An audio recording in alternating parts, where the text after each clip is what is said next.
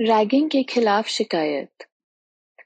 यदि आपकी रैगिंग की जा रही है, तो आप कॉलेज के अधिकारियों, राष्ट्रीय हेल्पलाइन या पुलिस से शिकायत कर सकते हैं।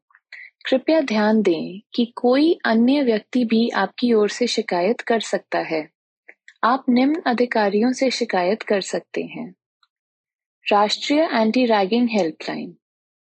विश्वविद्यालय अनुदान आयोग ने एक हेल्पलाइन नंबर और ईमेल पता स्थापित किया है जिस पर आप रैगिंग के किसी मामले को लेकर संपर्क कर सकते हैं।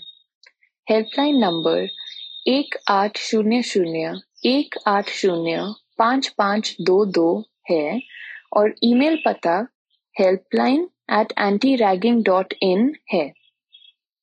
ऑनलाइन शिकायत। विश्वविद्यालय अनुदान आयोग ने एक वेब पोर्टल स्थापित किया है जहां आप ऑनलाइन शिकायत दर्ज कर सकते हैं।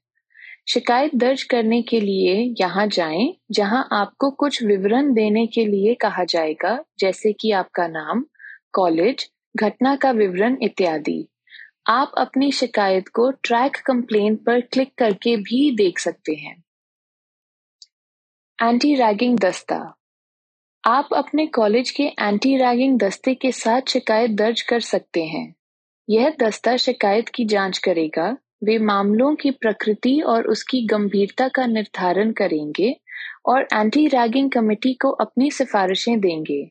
समिति फिर रैगिंग के लिए जिम्मेदार छात्रों को दंडित करेगी।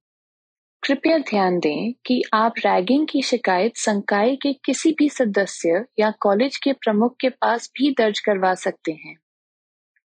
पुलिस। रैगिंग के गंभीर प्रकरण में आप रैगिंग के लिए जिम्मेदार छात्रों के खिलाफ पुलिस में एफआईआर दर्ज करवा सकते हैं।